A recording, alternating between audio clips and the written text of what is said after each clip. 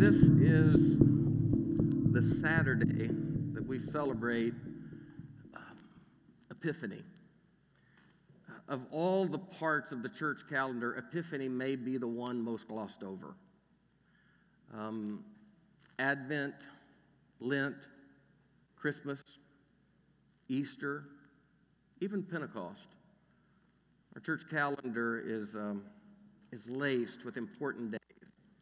Epiphany is one of those that if we're being, do I need to go to a handheld maybe? Is a little shaky. Maybe if I sit down here, let's see if maybe it's a dead spot. Y'all forgive us.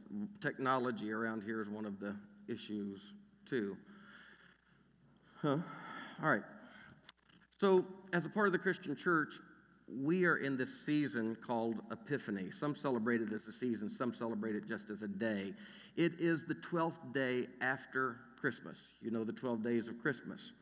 And it is a part of the year when the church has essentially decided that not only do we need to recognize the presence of God in Advent and Christmas, the coming of God in the person of Jesus at Christmas time, but shortly after that, we should celebrate, the early church fathers decided we should celebrate the appearance and the manifestation of Jesus, the erupting of Jesus on to the scene of ministry.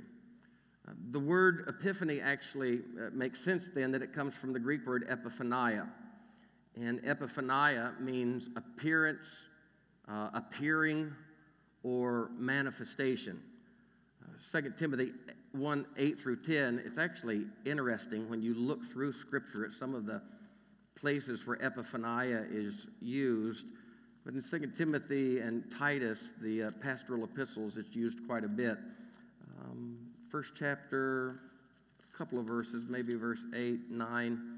Don't be ashamed then of the testimony about our Lord or of me, his prisoner, but join with me in suffering for the gospel, relying on the power of God who saved us and called us with a holy calling, not according to our works, but according to his purpose and grace. This grace was given to us in Christ Jesus before the ages began. Interesting. This grace was given to us in Christ Jesus before the ages began. The grace was there. But now it has been revealed through the appearing, epiphania. It has been revealed through the epiphany of our Savior, Christ Jesus, who abolished death and brought life and immortality to light through the gospel. In other words, the grace was there, life was there, immortality was there, but epiphany or epiphania says that these things have now been revealed and manifested. They've been brought to light, epiphany. Another passage is in Titus, the other pastoral epistle, Titus 11 through 13. For the grace of God has appeared. Notice, it doesn't say the grace of God has been created. It says now in Christ Jesus, the grace of God has appeared, bringing salvation to all. Isn't that lovely? Bringing salvation to everyone. The grace of God has appeared, bringing salvation to all, training us to renounce ungodliness and worldly passions, and in the present age to live godly lives while we wait for the blessed hope and the manifestation of the glory of our great God and Savior, Jesus Christ. Manifestation, epiphany. Then Titus 3, one more, verse 4. But when the goodness and loving kindness of God our Savior appeared, God saved us. Not because of any works of righteousness that we had done, but according to God's mercy through the water of rebirth and the renewal of the Holy Spirit. When the goodness and loving kindness of God, our Savior, appeared, epiphania. Not when it began, because it was here, Paul made clear, before the foundation of the world. But when it finally appeared, when Zechariah, I guess, am I going in and out, or is that just me? Glenn, why don't we just set me up a boom mic, and I'll try to do it that way. Forgive us, we never know. There's just no rhyme or reason to it, is it, Glenn? It's the chief's fault. It's the Chiefs' fault. That's right. It's the Kansas City Chiefs' fault. John the Baptist's dad, Zechariah, actually used the word epiphania, or the Greek translation of his word, when he held up the promise of his little boy. And the Bible says he lifted him up and he said, "This child has been given to Israel that the grace of God and the glory of God might dawn on us." Dawn on us there is epiphania. Classically, the word was used to illustrate the sun coming up on the horizon, maybe even a king coming back from war when he would appear on the horizon, or even an enemy that would appear on the horizon. When anything was appearing on the horizon, that was epiphania. The light was breaking upon us. The gist of the word, and I think this is what's really important, the gist of the word is that something that is already a reality is finally made clear. Something that is actually manifest. God's presence, God's love, God's grace. This is the Christian message. All of these things that have been there since the world began, yet often unrecognized, in Epiphany they are finally recognized. 3 stories that the Christian church has used to illustrate Epiphany through the years are, first of all, the appearance of God in Christ to the Magi, or the Magi. When the 3 wise men, well, we say, you know, the Bible doesn't actually say there were 3 wise men. Did you know that? It says there were wise men who brought gold, frankincense, and myrrh. And so we just kind of figured if there were 3 different things, there were 3 wise men, but the Bible doesn't say there were 3. But when the wise men came, these Zoroastrian priests from a long way away, when they came and they knelt down and brought gifts to the Christ child, this is the chief scripture that the church has used to celebrate the Feast of Epiphany, because this was when God appeared in Christ to the Gentile people. Even before a church was created, even before Jesus even spoke in ministry to the Gentiles, it was portended, it was prophesied through these men coming from afar, following stars actually, astrologists / astronomers who had commingled with Hebrew people some 5 centuries before, when the Hebrew people were in captivity, and now they were showing up, while the Hebrew prophets were just miles down the road. Jesus was not epiphanied. He was not manifest. He was not appeared to them, but he appeared to these magi who came from afar, from another religion. The second scripture that the church, and this is generally the church of the East, the Orthodox Church, celebrates the baptism of Jesus. This was the moment they say that Jesus erupted onto the scene, when as a carpenter he came down to the river, and when John saw him, when he saw his cousin, something about the way the light hit him, John was arrested and said, "Behold the Lamb of God who takes away the sins of the world." And John looked at him and said, "I have baptized you with water, but he will baptize you with the Holy Spirit and fire, and I'm not even worthy to reach down and undo his shoelaces. I must decrease that he might increase." Jesus came near and asked his cousin, "Would you baptize me?" And John, overwhelmed, said, "I can't baptize you. You should baptize me." To which Jesus said, "No, I must do this that all righteousness be fulfilled." And then as he went down to the water, the Bible said that the supernatural just continued to flow as the heavens opened up and the Holy Spirit floated down. It looked like a dove, and it sat upon his shoulder. And as it did, a voice from the heavens said, "This is my beloved Son, in whom I'm well pleased." This is the stuff of Epiphany. And then finally, the last scripture that the church often uses is the scripture in John 2, where Jesus was at a wedding feast. And the Bible tells us that at this wedding feasts were generally 48 hours long, and at the end of the 48th hour of celebration, the wedding would take place, and then there would be another day of celebration. But at the end of that celebration, something really terrible had taken place. They had run completely out of Welch's grape juice. And as they had run out of sparkling grape juice, non-alcoholic, of course, we all grew up believing, the people began to complain. And as the people complained, Mary, the mother of Jesus, said, "Go tell my son your problem, and whatever he says, do it." And the people went to Jesus, and Jesus, you remember, said, "Bring me the water pots." And they brought him the water pots full of water, and he touched the water pots, and from them came wine. And the people literally said at the end of the second day that the wine that Jesus created or performed a miracle for was actually better than the wine that flowed at the first. They were amazed. These scriptures all are the stuff of Epiphany. They are Jesus erupting onto the scene, whether to the Gentile world through the Magi, through the voice of the Father falling from heaven, and his baptism when the Bible tells us disciples begin to flock to him and follow him, and the crowds begin to grow, or the first miracle. The Magi really spoke the great words of Epiphany when they said, "Where is he that is born the King of the Jews?" The question of Epiphany is that question. Where is he? Where is God? Where is the divine? Where might we find this that we've been looking for, that hunger of every human soul?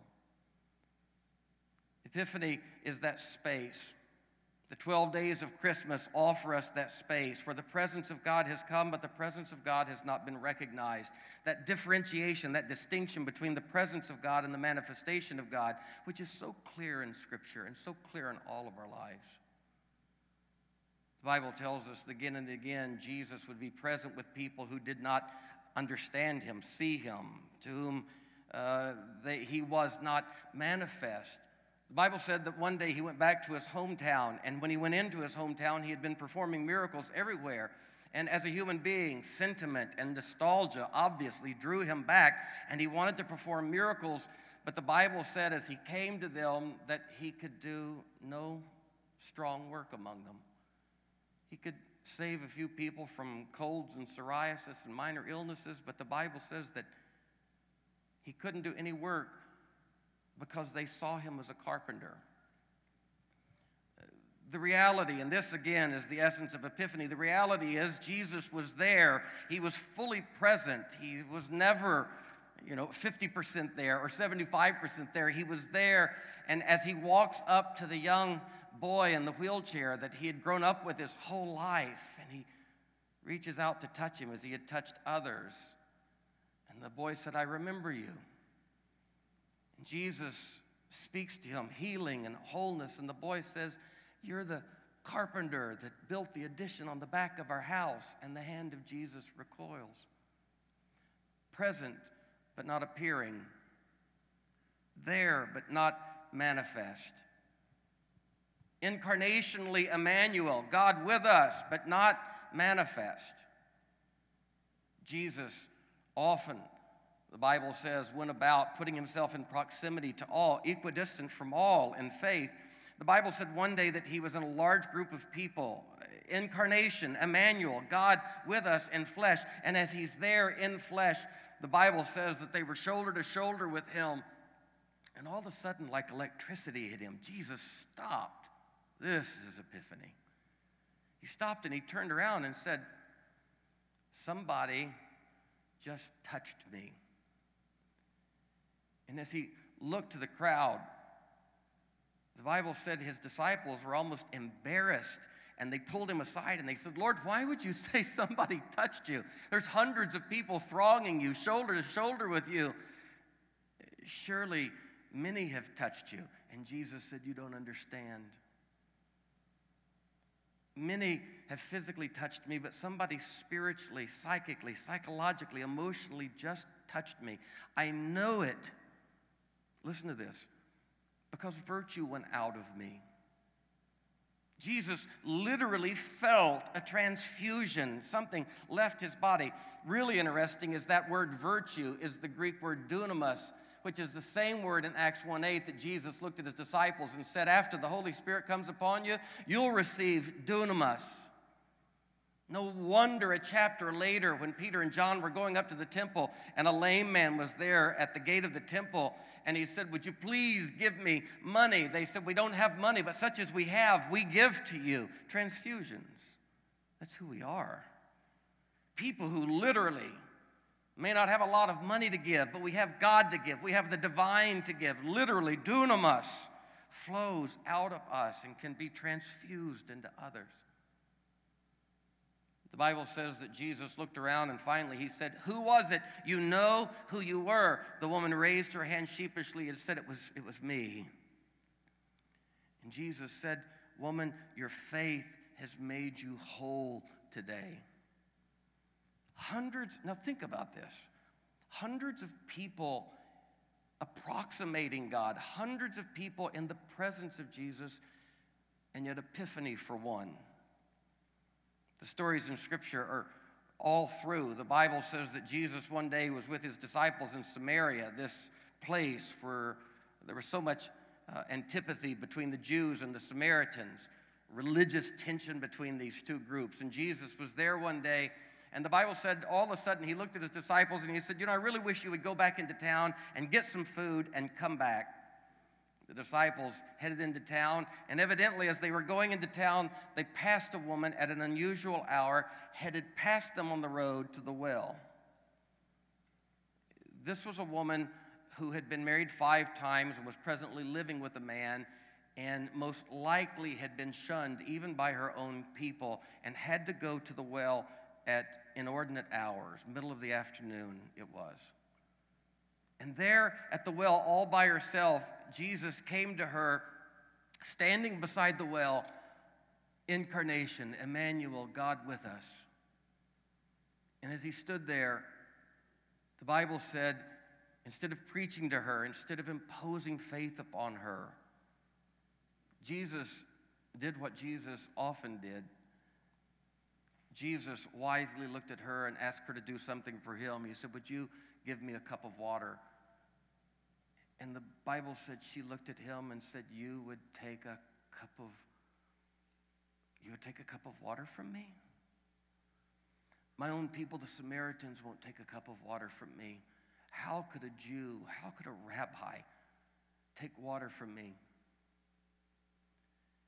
The Bible says Jesus affirmed that indeed he would receive water from her hand, and as she gave him a cup of water, Jesus looked at her and said, this is the stuff of epiphany. He said, "Woman, if you knew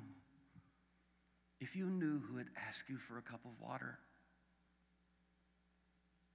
She, head down, ashamed, buried religiously by her life.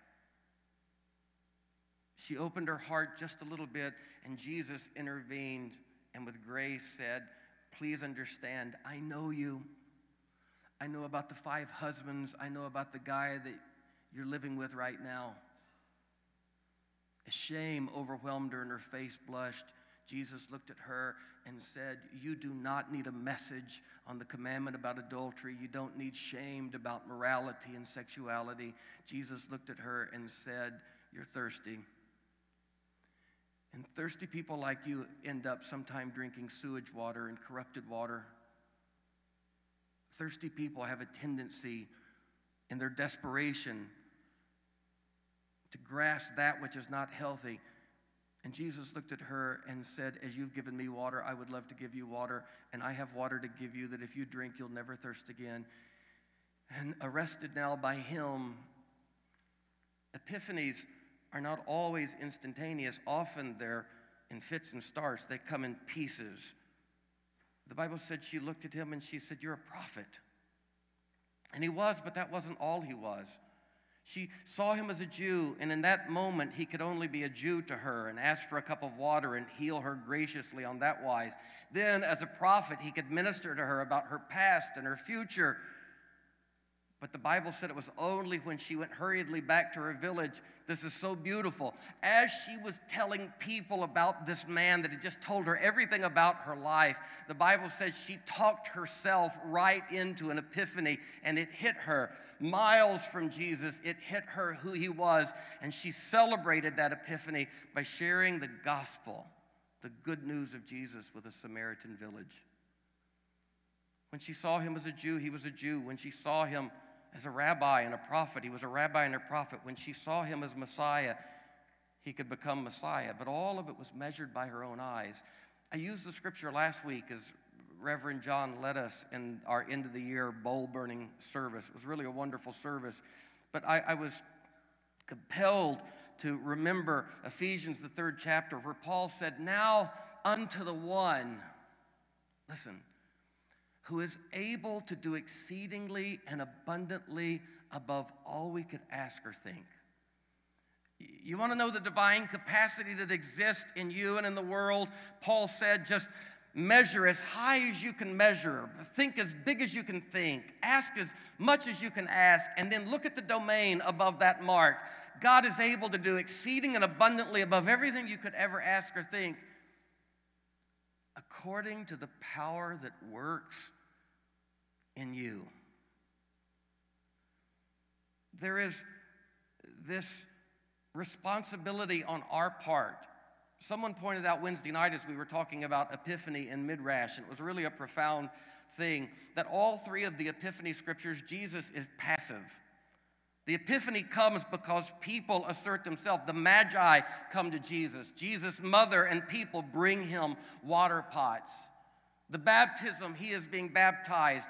Jesus is passive in all of those things, representing the active passiveness of God to always put God's self in approximation to us. But there is, for Epiphany to take place, there is something that has to happen on our end.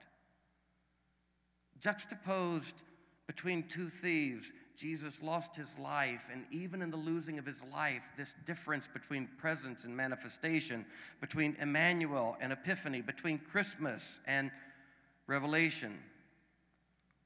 Jesus, historians say, could have been no more than fingertip to fingertip, 3 feet from two men. And what a juxtaposition when we see these two men mocking and deriding Jesus throughout the entire horrible experience. And then one whispers, would you please remember me?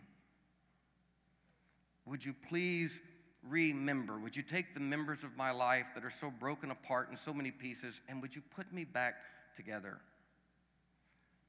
And the Bible said equidistant from Jesus was a fellow on the left who mocked him and said, you're not who you say you are, and if you were, you ought to get yourself off the cross and take us with you. Two men a few feet from Jesus, experiencing the same presence, but the manifestation, the epiphany, depended upon their eyesight. It reminds me of the night before when Philip looked at him, a longtime disciple, and so confused, he said, Lord, we don't know the way. We don't know where you're going. We don't know what you mean, that you're leaving us and it's going to be good for us. Please show us the way. Jesus said, Philip, I'm the way, the truth, and the life. And you know this. I love that. So much of spirituality is the art of remembering.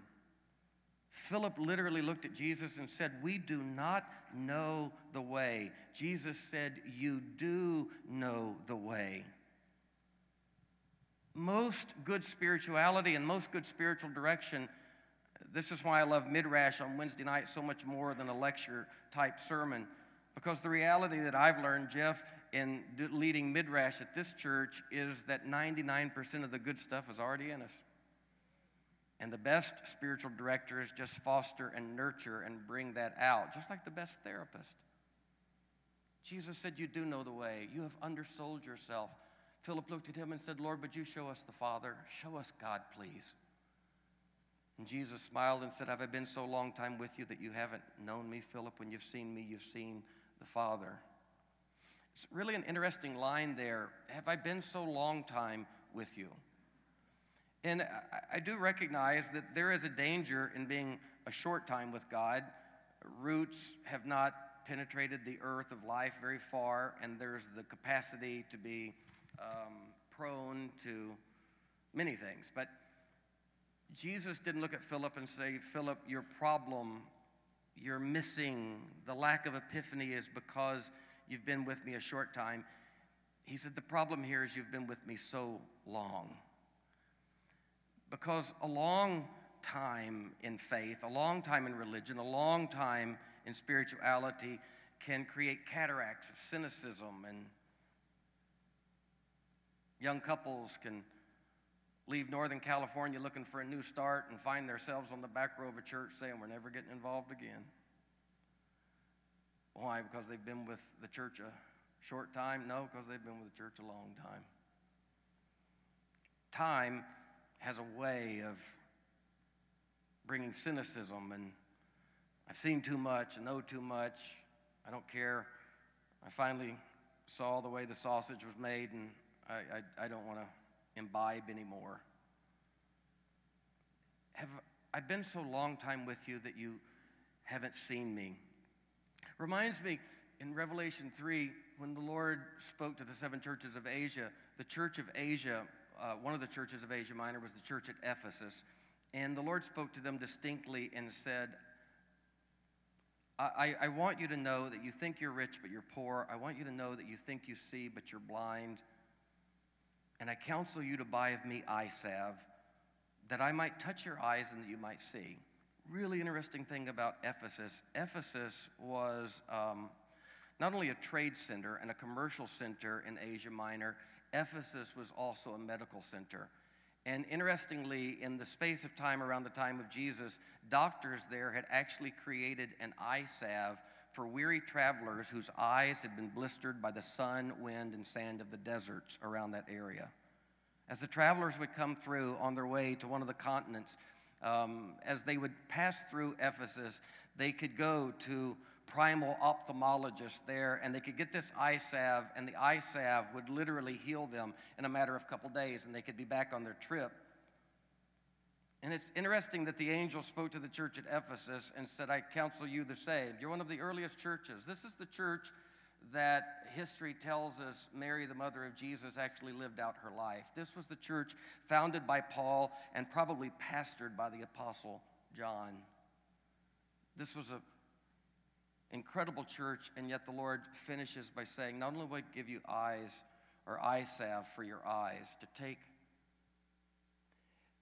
You know, you sit on the back row of that church like the Bartons did, and somehow whatever Grace Point is became eye salve to eyes, and someone goes from saying, I'm never getting involved again, to standing up and saying, I'd love to take care of the children. What happens? People who've been long time with God sometime need eye salve. The beauty of that text is that at the end, the Lord said, behold, I stand at the door and knock. That's a profound illustration. This was a church that was doing the sacraments, having church, passing the plate, having potlucks, paying their tithe. And Jesus said, I'm standing on your doorstep. You've learned to go through rote. You've learned to sing the songs and turn the pages and just do the thing.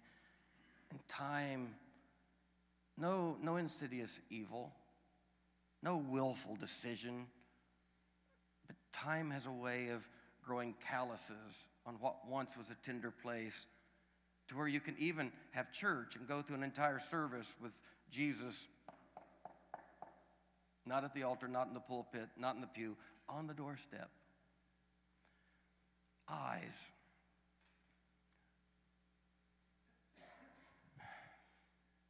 She looked at him and she said, I want to know one thing. I want to know where you buried my Lord.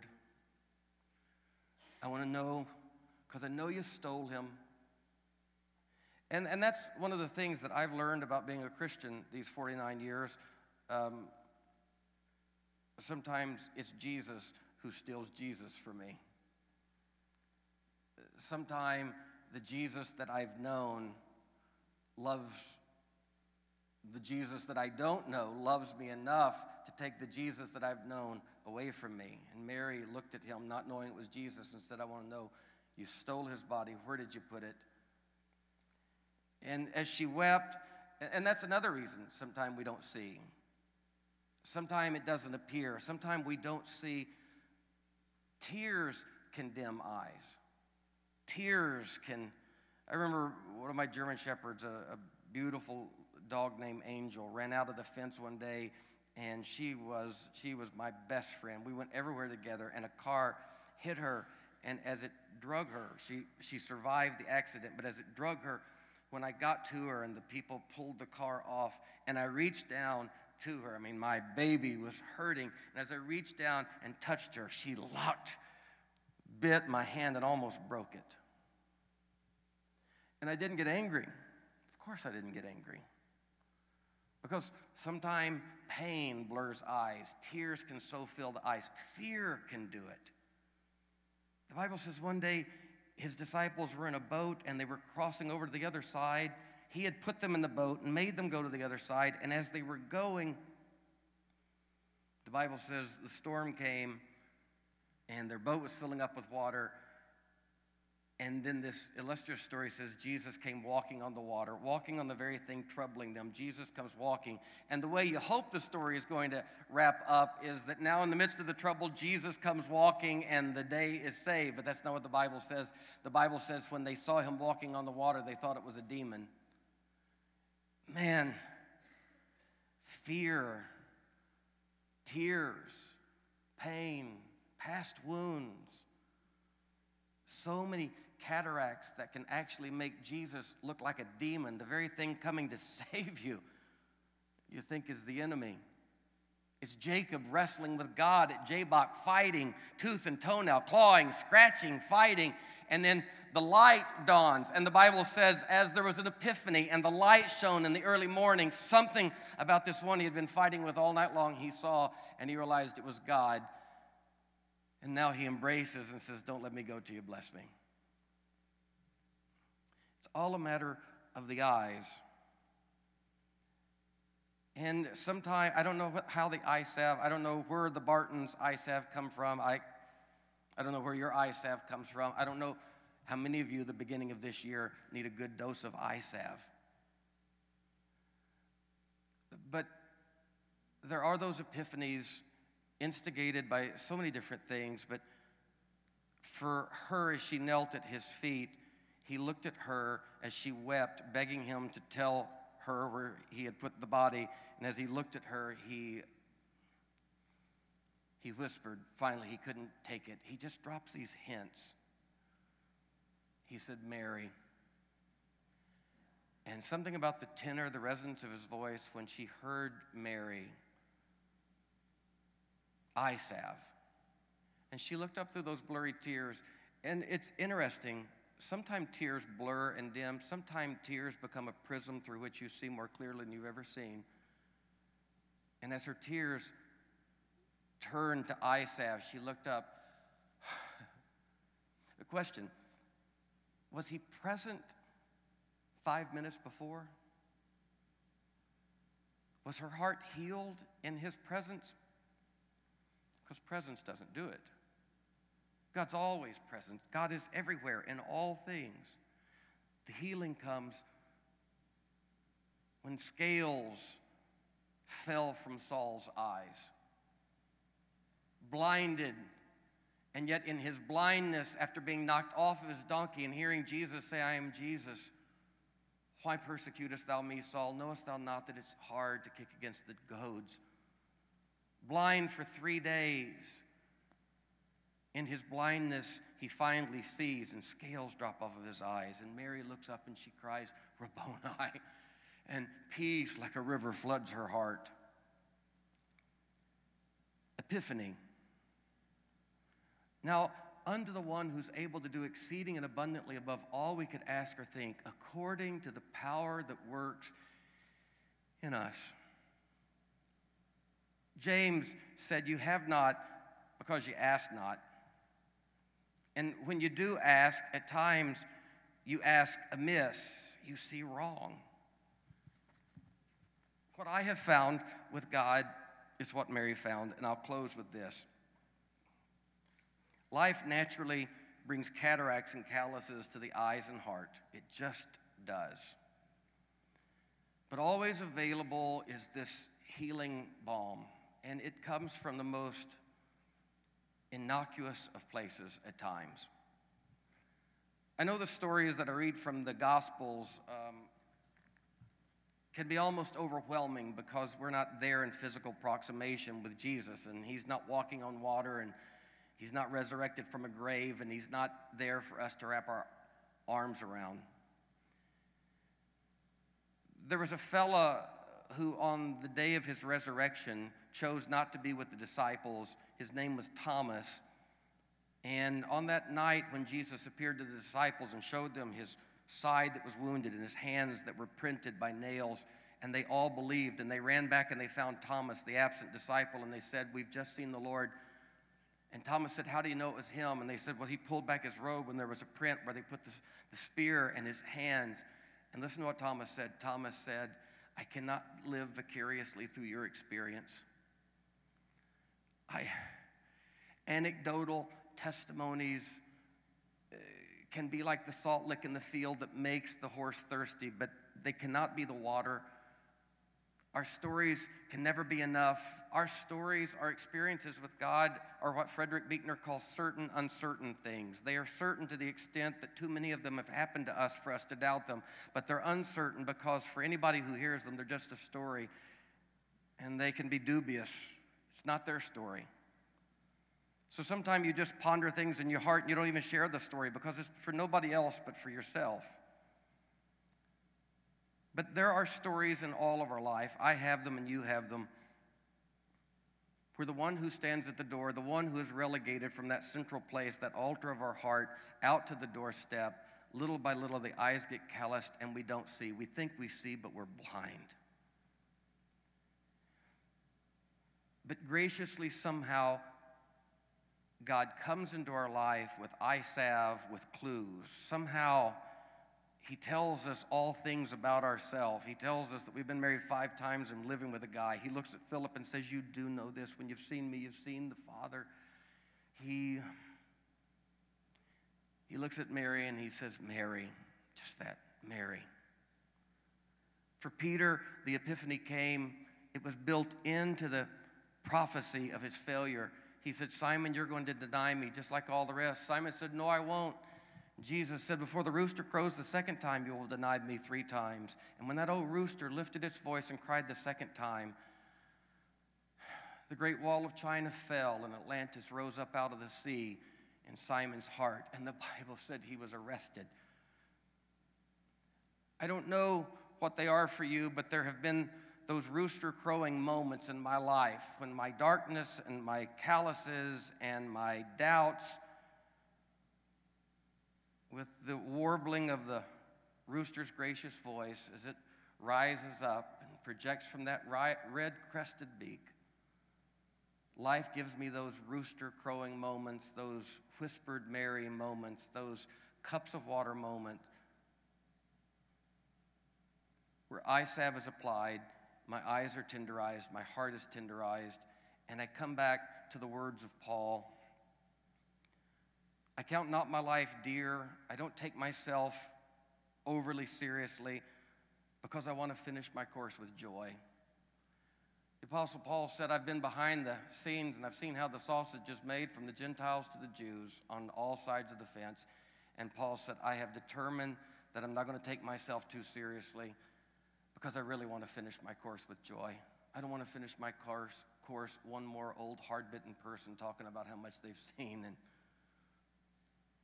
I want to finish with joy. I don't want to limp across the finish line sardonic and biting and regretful. I want to finish with joy. I want to finish with fresh eyes. I want to move through the first naivete of childishness. I want to be able to wrestle through that hard season of doubt and question and callous and cataract. When the questions don't line up with the answers, I want to be able to wrestle through that dark night of the soul, and I want to be able to come to a second naivete that is not childish but is childlike, that returns me to that place where Jesus said, "Except you become as a child, you can't see the kingdom." Isn't that lovely? You can't see it. It's all about the eyes. So how do we come back again to second naivete? Well, there are these rooster crowing moments. There are those moments when Thomas said, "I will not believe until I see." There are those moments when somehow God holds out the divine hand, pulls back the robe, and Thomas says, "My Lord, my God." And The calluses are shaved off. Buechner says those moments generally happen as the invisible manifests itself in the visible. I think of the alphabet of letters, literally. A, B, C, D, E, F, G, all 26 of them. I think of how poetry, history, the wisdom of the sages, and the holiness of the saints, all of this invisible comes down to us, dressed out in their visible alphabetic drab. And this makes me think of incarnation, breath becoming speech through teeth and tongue, spirit becoming word, silence becoming prayer, the holy dream becoming the holy face. I'm speaking of the humdrum events of our lives. The everyday events of our lives is this alphabet of grace. I'm thinking of grace. I'm thinking of the power beyond all power, the power that holds all things in manifestation. And I'm thinking of this power as ultimately a Christ-making power, which is to say a power that makes Christ of us all. A power, which is to say a power that works through the drab and hubbub of our lives, graciously leading us, guiding us. In either case, for the destroyed or made, needless to say, this process of Christ-making is never to be thought of as painless. I'm thinking of salvation, and I'm thinking of the movie 2001: A Space Odyssey. A man goes hurtling through the universe to the outermost limits of the universe, the outermost limits of space and time. Through huge crevices of racing light, he finally passes beyond space and time altogether. And there in the transcendence, there in the midnight of the movie theater, watching him, wondering as he floats in the amniotic fluid of the divine, what fantastic secret now will he discover there at the very secret of the fantastic itself? And then comes the movie's most interesting moment. Because when his space pod finally comes to rest, what the man steps out to discover is not some blinding cosmic revelation, some science fiction marvel, but a room. He steps out into an almost everyday room of floor and ceiling and walls with a table in it and some chairs and a half-filled bookshelf and a vase of flowers and a bed. And in this room, the man dies and is born again. And at the heart of reality, there is a room. At the heart of reality, there is always a room, a heart-beating life into everything that lives and dies. My prayer for this church, 2017, was a tough one. It toughened and it threatened, and calluses come with those kinds of abrasions. But my hope and my sense of 2018 is that we will move from Emmanuel and God with us into full epiphany. And whatever cataracts need to be removed, whatever calluses need to be shaved down, whatever it takes to come back to tenderness, as Richard Rohr said, the young person who does not weep is a fool or is a barbarian. The young man or woman who doesn't weep, who doesn't see, who lives in a first naivete and doesn't mature, that young person is a barbarian. But the old man or woman who doesn't laugh is a fool. And here we are together, and I have never been with a more lovely group of people doing more lovely things for God.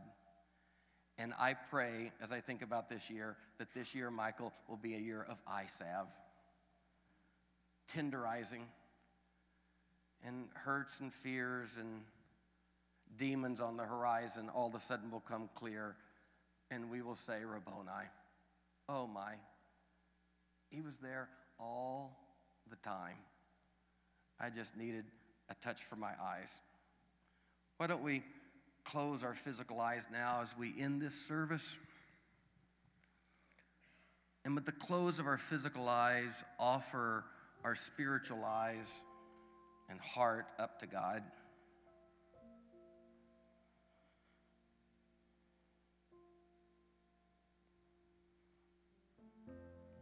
We offer our hearts for healing. We offer our cynicism for tenderness. We offer our bruises to one who will not snuff out the dying wick, and who will not lean too hard on a bruised reed lest it breaks. We offer our hearts to one who stands at the doorstep and tells Martha, "Go in the house and tell Mary, I know she's disappointed with me, and I know she's hurting because Lazarus died, but tell her I'm out here and I sure would like to see her." The one who stands at the door and knocks.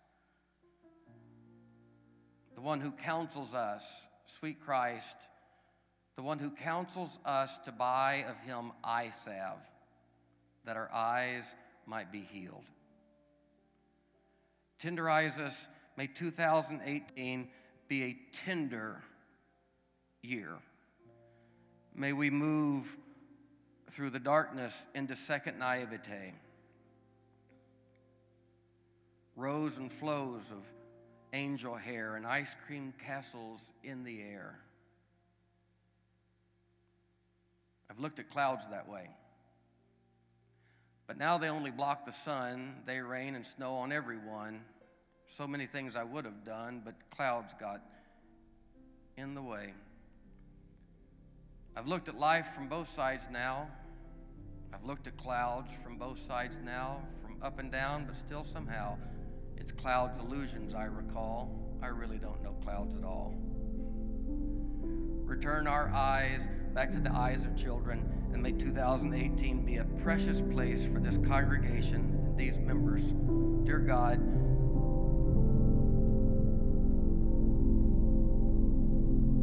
bring us back to a childlike faith. We pray all of this in Christ's name. And God's people said, amen.